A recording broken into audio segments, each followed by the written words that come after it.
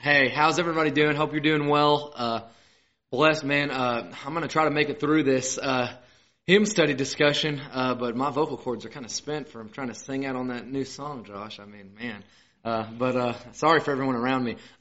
Regardless, what we're doing tonight is a little different from our normal sermon time. Where, if you're visiting with us, again, I want to give you a warm welcome and say I'm thankful you're here.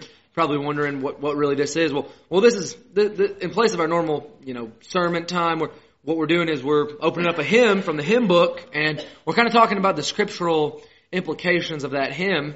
And hopefully, all our hymns that we're singing are scriptural. And we're talking about how that relates to what the Bible has to say in our faith. And what we're doing is we're looking in 167 at the hymn that's titled "We Saw Thee Not."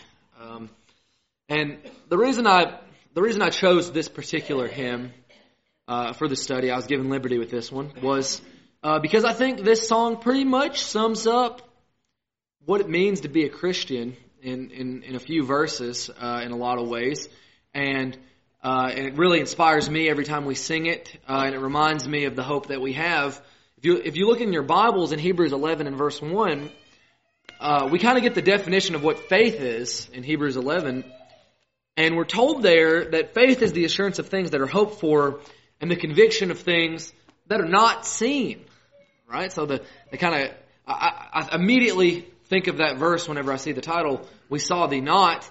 Well, our faith is built on things that we haven't seen. And some people think that's kind of wacky and kind of weird. Well, you didn't see any of this, so how do you know?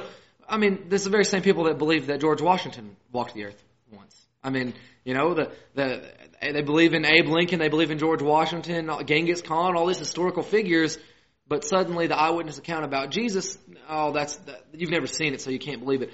And I think that's a little bit incredible that people think that way. But this hymn, it just highlights the faith that we have in Jesus and kind of why we have that faith. And it's important, just like we've been talking about in the upstairs Bible class, that we be able to kind of explain what it is that we believe. And I think this hymn does a good job of doing that in a succinct way. If you look in just verse 1 of the hymn, we're going to read that one together.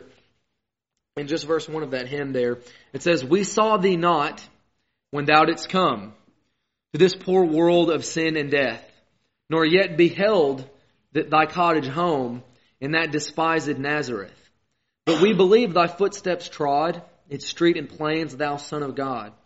But we believe thy footsteps trod its street and plains, thou Son of God." Now, this hymn was adapted from a poem, so as a personal fan of poetry, it's kind of cool to see how it does have that certain cadence of like a poem still in the hymn, and it's cool to see the after effects of that. But look in verse 1 about how it details kind of Jesus' dealings on earth, that he came to this poor world of sin and death, and that he had a home, he had a place that he called home in Nazareth, and that he walked the earth, the very same earth that we're on right now, Jesus was on, but yet that he was the Son of God.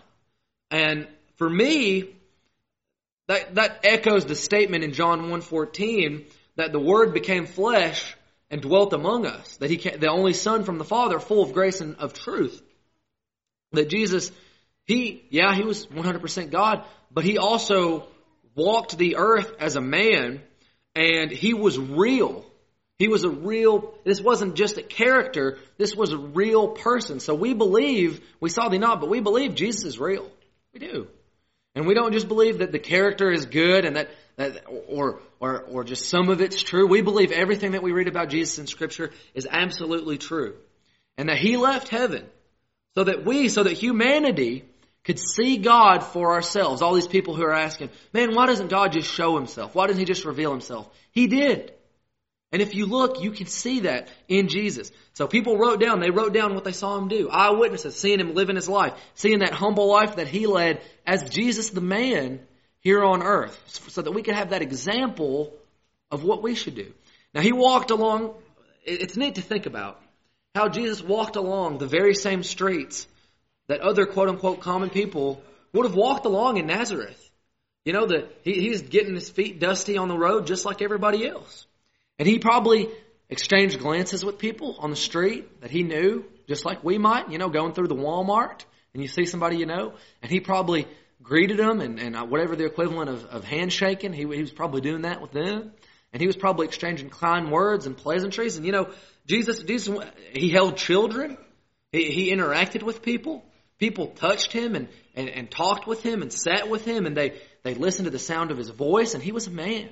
And he was real. And when we think about Jesus, we don't need to just think about a character or this guy that's up in the clouds somewhere, but a real person that really lived on this earth, that legitimately felt pain.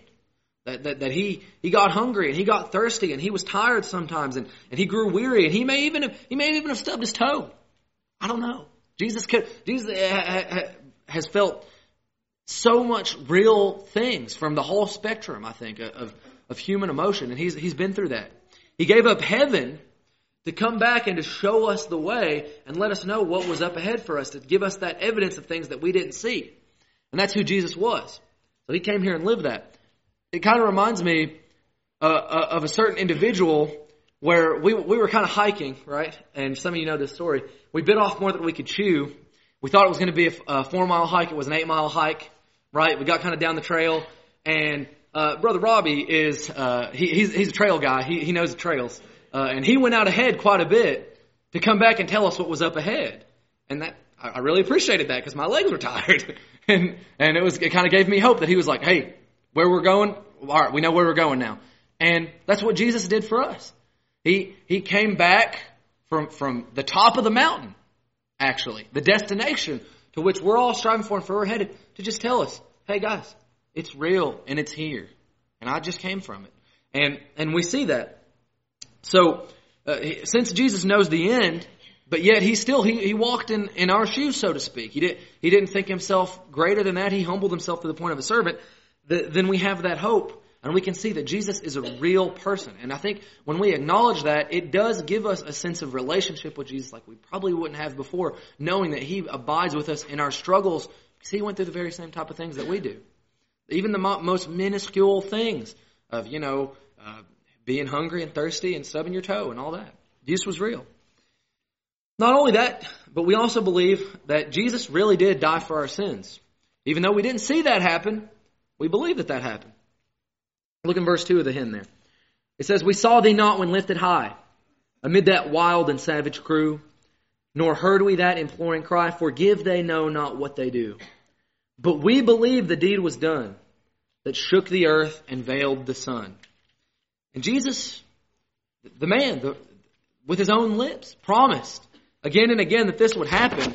As he was talking to his disciples, he told them, it's necessary that I'm going to be subjected to suffering and that I'm going to be killed. He said that the baptism that he was going to be baptized with was going to be one of suffering. And that he was going to rise on the third day. And they were hard-hearted and they didn't understand and they didn't get that quite all the way. And they didn't want to hear it. But later they did understand. And they understood the principle that's in Philippians 2 and verse 8 in a real sense. In Philippians 2 and verse 8, we read about how Jesus was found in human form, but he humbled himself by becoming obedient to the point of death, even death on a cross. So kind of that first point, Jesus, he became a man, but he didn't spare himself from the thing that we all seem to be running from and afraid of, death. No, he willingly accepted that, not for his own self, not so he could be notified or lifted up, so to speak, in the eyes of men. That he didn't gain anything from that crucifixion. Rather, he gave all for us while we were yet sinners, Romans 5, verse 8. So his death on the cross, it really happened. And if anybody's got any doubts about that, I'm more than happy to sit down and talk with you about it. But it really happened. And actually, secular history backs me up on this. Many secular history accounts report a guy named Jesus that was lifted up on the cross. And while, the secular world may not accept that he was the Christ, we do. We believe that. And we believe that he hung there and said, Father, forgive them. That he died for our sins. Yes, he did. He died for our sins.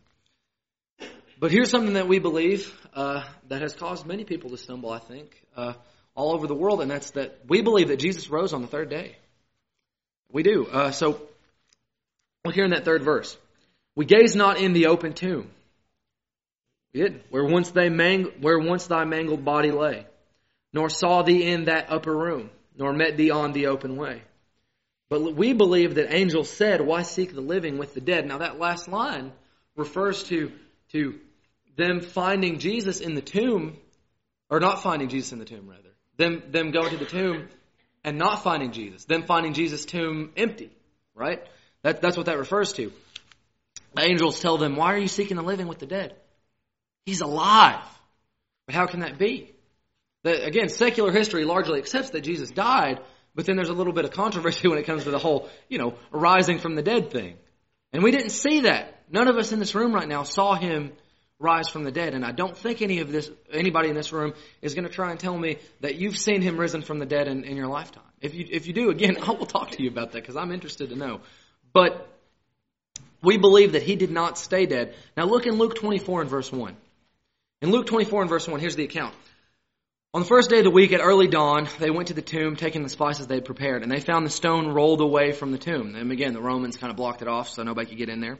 But when they went in, they did not find the body of the Lord Jesus. While they were perplexed about this, behold, two men stood by them in dazzling apparel. And as they were frightened and bowed their faces to the ground, the men said to them, why do you seek the living among the dead? He is not here, but has risen. Remember how he told you while he was still in Galilee that the Son of Man must be delivered into the hands of sinful men and be crucified and on the third day rise. And they remembered his words.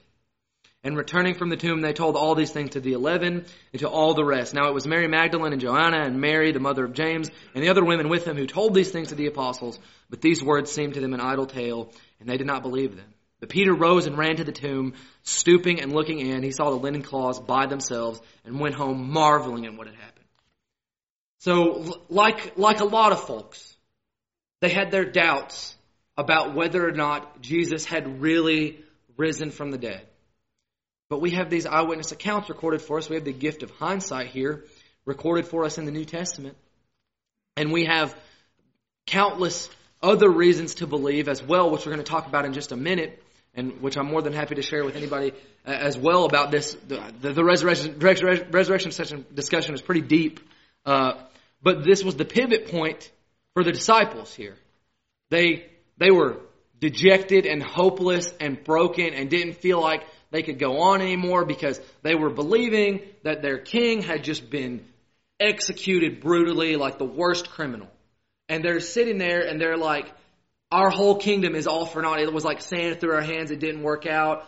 They didn't see the result that they thought that they were going to see. But then in this moment, the very same Peter who denied Jesus thrice runs to the tomb, sees him, and marvels because he can't believe what he just saw. Now, he saw that. They saw that. And Jesus rose on the third day. And here's the thing. These disciples, almost all of them, got to see Jesus risen, right? But Thomas wasn't there for that moment when they saw him and he confirmed that it was him. But look here in John 20 and verse 24. Look here in John 20 and verse 24. And this can be some of us. Maybe there's some people right now in the audience who, when it's time for the invitation and this lesson is winding down and I'm going to, run through my whole spiel and I'm going to stand right over there and I'm going to say, come on and become a Christian and be baptized and on and on. And I say that and you're sitting there like, deep down, you're not sure 100% that Jesus rose from the dead and that he really is Lord. And maybe we all struggle with that sometimes. Look here about Doubting Thomas. Thomas, one of the 12, called the twin, was not with them when Jesus came. So the other disciples told him, we have seen the Lord. They said, we have seen him. But he said to them, unless I see, this is Thomas, unless I see in his hands the mark of the nails and place my finger into the mark of the nails and place my hand into his side, I will never believe. 8 days later, his disciples were inside again and Thomas was with them. Although the doors were locked, Jesus came and stood among them and said, peace be with you. Then he said to Thomas, put your finger here, see my hands. Put out your hand, place it in my side. Do not disbelieve, but believe. Thomas answered him, my Lord and my God. Jesus said to him, have you believed because you have seen me? Blessed are those who have not seen and yet have believed. We can be that. We can be those who have not seen and yet believed. Again, because we have the account of what happened. And now read in verse 30, Jesus did many other signs in the presence of the disciples, which are not written in this book, but these are written so that you may believe that Jesus is the Christ, the Son of God, and that by believing you may have life in his name. God gave us the New Testament so that we could believe, just the same as any other piece of history is recorded, that these events happened. And there's miracles in there, yes. But what makes, and they don't happen all the time, and that's what makes them miracles. And there's Jesus rising from the dead, and that doesn't happen all the time. That has to be special. That shouldn't cause us to doubt. That should catch our attention.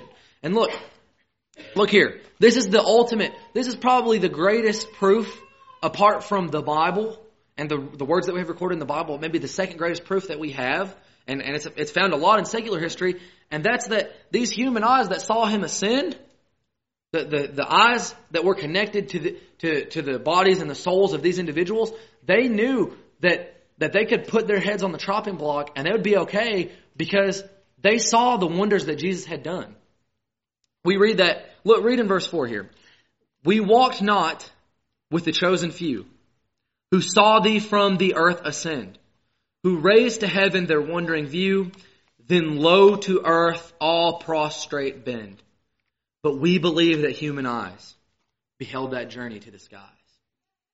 Now, the first time I heard this song, this is the part that choked me up so bad.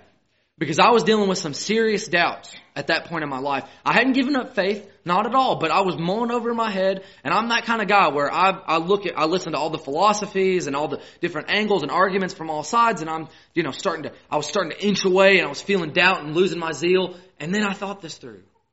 And I thought, we believe this. We believe that there were individuals who saw Jesus ascend up to heaven.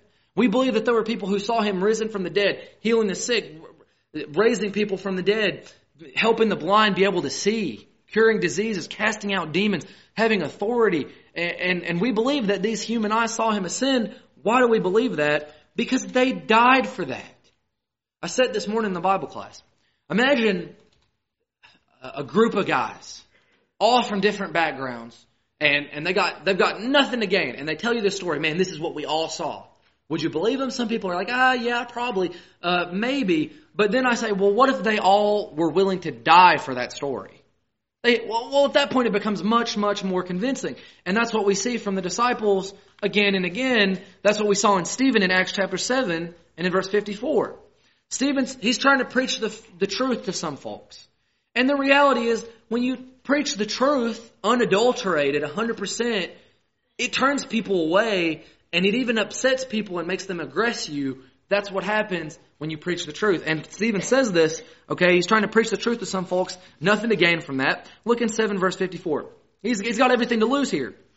When they heard these things, they were enraged, and they ground their teeth at him. Imagine it, just, but he, full of the Holy Spirit, gazed into heaven, saw the glory of God, and saw Jesus standing at the right hand of God. And then Stephen says just exactly what he saw. Behold, I see the heavens open, and the Son of Man standing at the right hand of God. But they cried out with a loud voice and stopped their ears and rushed together at him. Then they cast him out of the city and stoned him. And the witnesses laid down their garments at the feet of a young man named Saul. And as they were stoning Stephen, what does he say? He called out, Lord Jesus, receive my spirit. And falling to his knees, he cried out with a loud voice, Lord, do not hold this sin against them. And when he had said this, he fell asleep. So many more of Jesus' disciples died in exactly the same way that Stephen did. Trying to preach Jesus' message, knowing full well that there are brethren all over the place that are being killed all the day long, and they're still doing that. All the apostles, almost all the apostles, are martyred. Okay? Think this through. At what point did they just cut their loss and say, all right, we're going to give up the ghost here. This didn't really happen. But they didn't. Why? Because they saw Jesus ascend to heaven. Now, here's the reality. They didn't see heaven. They didn't even see heaven. But now, because of what they saw Jesus do, they believed in heaven. And Jesus said, blessed are those who have not seen and do believe. And that can be us, and we can fit into that category. Because if we listen to this narrative and we understand Jesus gave his life for his message, his disciples lived in the exact same way, they never gave up the ghost, then we can understand that even though we saw him not, that we can be all the more zealous. and keep that torch going and be willing to put our own necks on the chopping block and stop making excuses not to be zealous and fervent like those Christians in the first century in all the areas of our life and say, you know what? Jesus isn't right here, right now to say, "O ye of little faith," and correct us. But we're going to bear up and we're going to hold each other accountable and we're going to look into His Word and we're going to do what He says, because even though we don't see Him, we know that right now, in this exact moment, He is right here with us. Is that true? Yes, it is. Absolutely, it's true. And so knowing that you are in the presence of the Christ, we are getting ready to sing this song about Him, "We Saw Thee Not." Now, when we sing this song, I want you to remember, all of us that are here, if you are not faithful to God right now, if you have not responded to the Lord's invitation, if when we're singing this song as this invitation song, you cannot sing, "We saw thee not, but we believe," because the truth is you don't have a belief. Because a belief always produces action. If I believe that if I put my foot on the gas pedal of my car, it's going to go, then I'm going to put my foot on the gas pedal of my car. If I don't believe that that'll happen, then I'm not going to even do it. And that's exactly the case here. If you have belief, you're going to act on it. So I'm offering you an invitation right now. And that invitation is for you to become a Christian, or if you're a Christian, to be restored. And now, if you're a Christian, you understand what I mean when I say be restored. Maybe you haven't been living faithfully, and you need to say, you know what, I saw thee not, but I'm placing my faith in Jesus, and I'm just going to give this to Him. Or maybe you've never been baptized for the forgiveness of your sins, and you say, well, what's all that about? Being baptized for the forgiveness of sins is the moment, Romans chapter 6, where you're buried and you're raised with Christ. Even though you didn't see the crucifixion, even though you didn't see Him raised, you believe that if you do this, if you follow His commands, that you'll show love for Him and He'll honor that and acknowledge it. All you're going to have to do is just walk down that aisle. I'm going to be standing right here to help you as we stand and as we sing.